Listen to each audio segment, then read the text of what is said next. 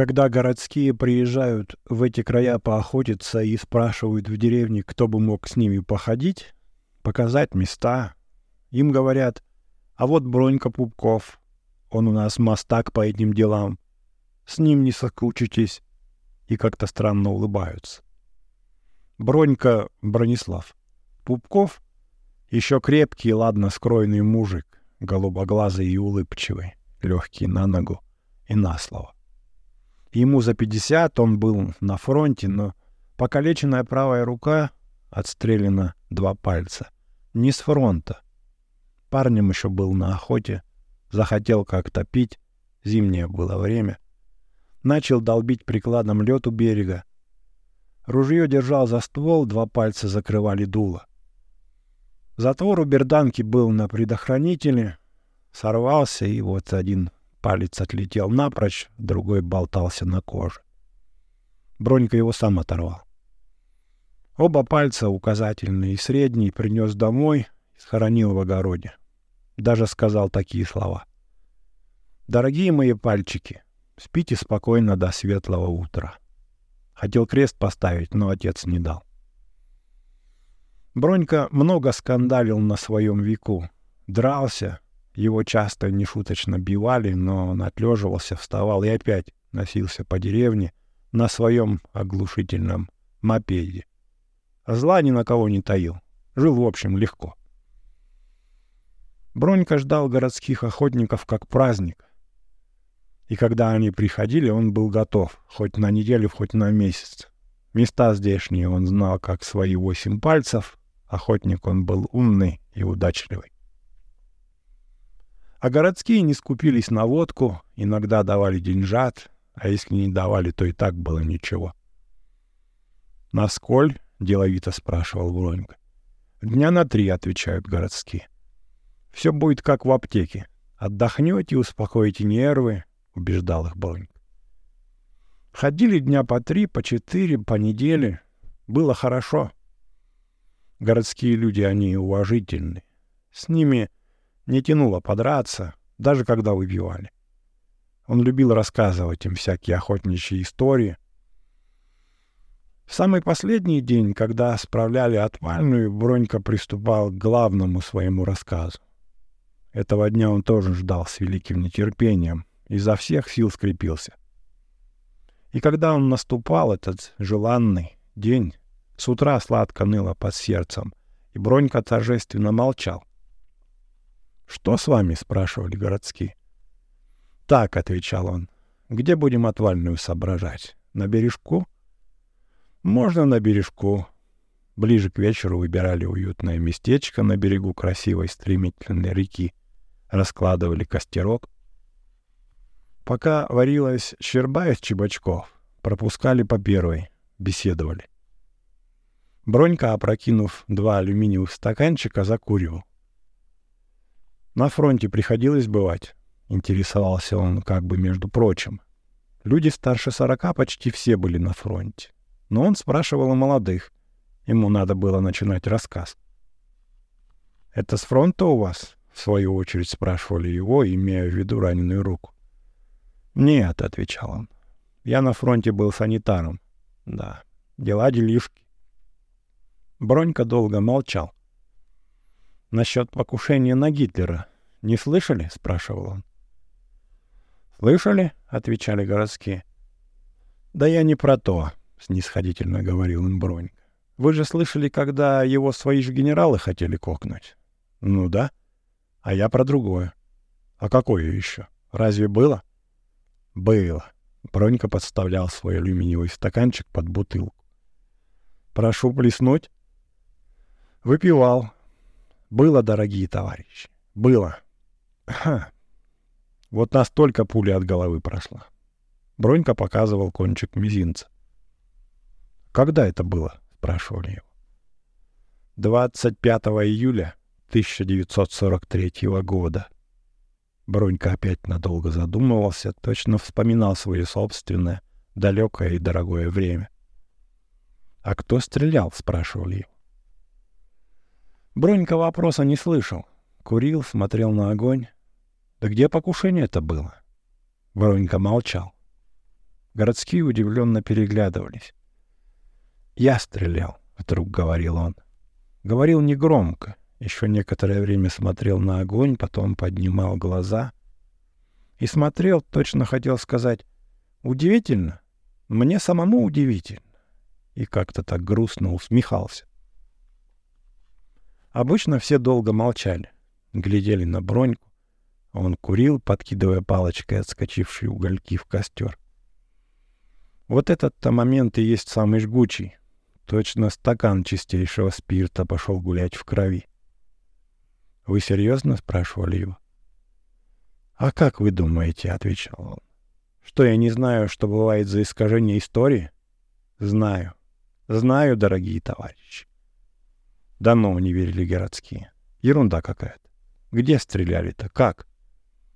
«Из Браунинга. Вот так». Бронька нажал пальчиком. И пук! Бронька смотрел серьезно и грустно, что люди, мол, такие недоверчивые. Он же уже не хохмил, не скоморошничал. Недоверчивые люди терялись. «А почему об этом никто не знает?» «Пройдет еще 100 лет», — отвечал Бронька, — «и тогда много будет покрыто мраком. Поняли? А то вы не знаете. В этом-то вся и трагедия, что много героев остаются под сукном». «Ну, это что-то смахивает на... Погоди, как это было?» Бронька знал, что все равно захотят послушать. Всегда хотели. «Да разболтаете же ведь», — говорил он. Наступало замешательство. «Не разболтаем», — обещали городские. «Честная партийная?» «Не разболтаем, рассказывайте». «Нет, честная партийная? А то у нас в деревне тут народ знаете какой. Пойдут трепать языком». «Да все будет в порядке», — людям уже не терпелось послушать. «Рассказывайте». «Прошу плеснуть». Бронька опять подставлял стаканчик. Он выглядел совершенно трезвым. Было это, как я уже сказал, 25 июля 43-го года, начинал он. Мы наступали.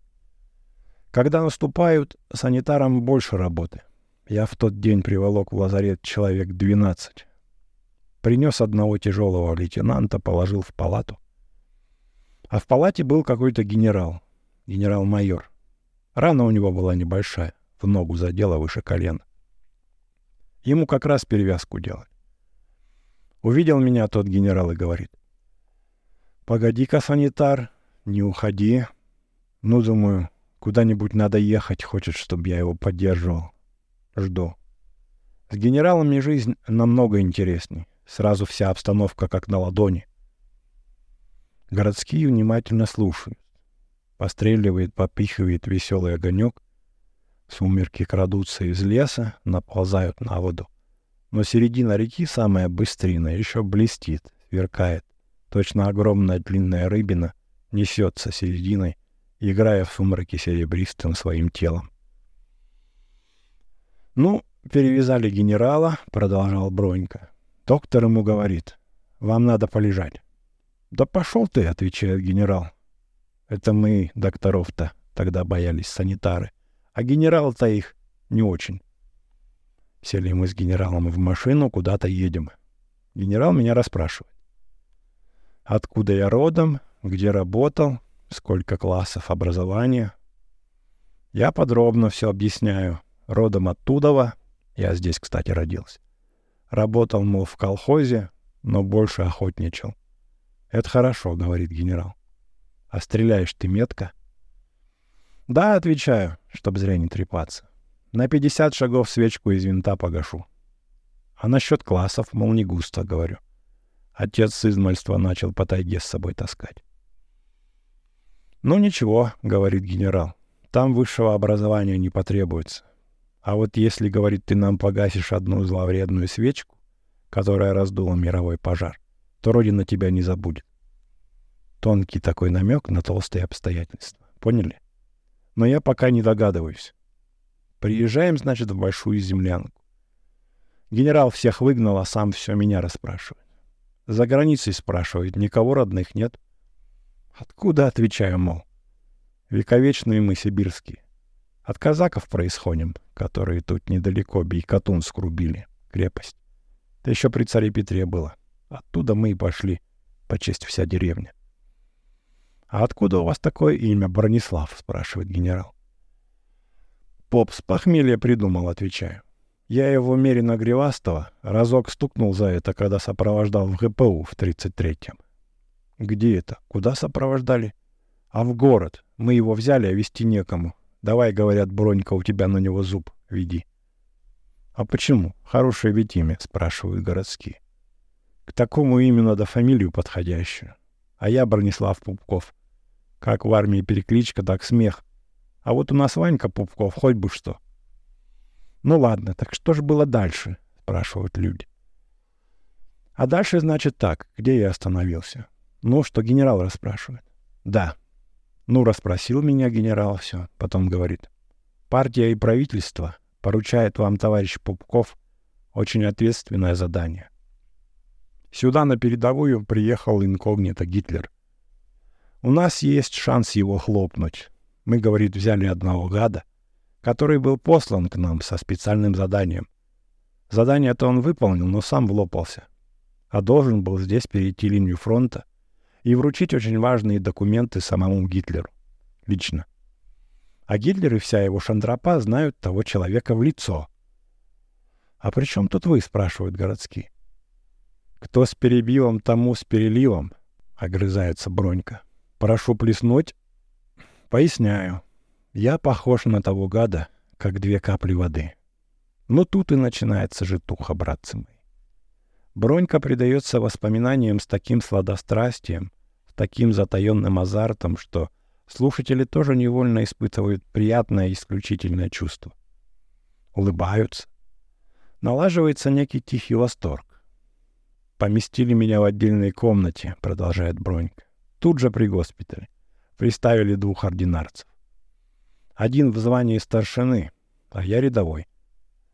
Ну-ка, — говорю, — товарищ старшина, подай-ка мне сапоги». Он подает.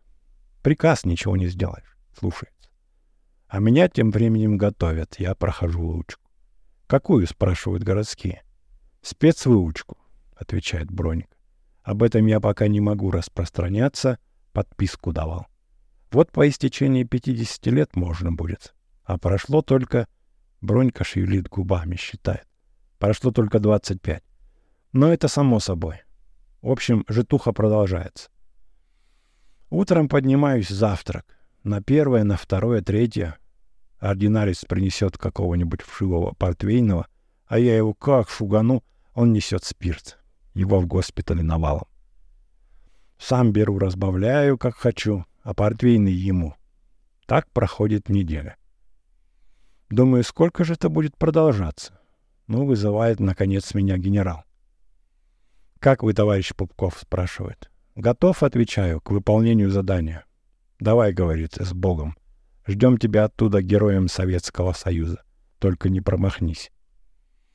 Я говорю, если я промахнусь, буду последний предатель и враг народа. Или, говорю, лягу рядом с Гитлером, или вы выручите героя Советского Союза Пупкова Бронислава Ивановича. А дело в том, что намечалось наше грандиозное наступление. Вот так с флангов шла пехота, а спереди мощный лобовой удар танками. Глаза у Броньки сухо горят, как угольки, поблескивают. Он даже алюминиевый стаканчик не подставляет. Забыл. Блики огня играют на его суховатом правильном лице. Он красив и нервен. Не буду говорить вам, дорогие товарищи, как меня перебросили через линию фронта, как я попал в бункер Гитлера. Я попал. Бронька встает. Я попал. Делаю по ступенькам последний шаг и оказываюсь в большом железобетонном зале. Везде горит яркий электрический свет. Масса генералов. Я быстро ориентируюсь, где тут Гитлер. Бронька весь напрягся. Голос его рвется, то срывается на свистящий шепот, то неприятно и мучительно взвизгивает. Он говорит неровно, часто останавливается, рвет себя на полуслове, глотает слюну. «Сердце вот тут», — продолжает Бронька. «Горлом лезет. Где Гитлер?» Я микроскопически изучил его лисиную мордочку и заранее наметил, куда стрелять. В усики. Я делаю рукой «Хайль Гитлер». В руке у меня большой пакет, а в пакете браунинг, заряженный разрывными отравленными пулями.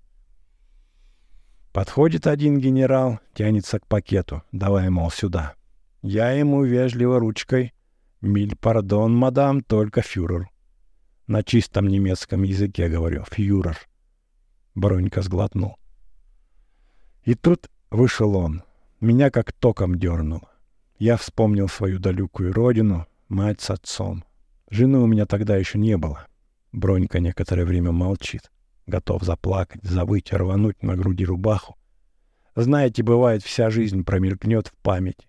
С медведем нос к носу тоже так. Не могу, Бронька плачет. Ну, тихо просят городские через некоторое время. Он идет ко мне навстречу, продолжает Бронька. Генералы все вытянулись по стойке смирно. Он улыбается.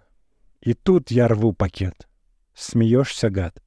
Так получай за наши страдания, за наши раны, за кровь советских людей, за разрушенные города и села, за слезы наших жен и матерей.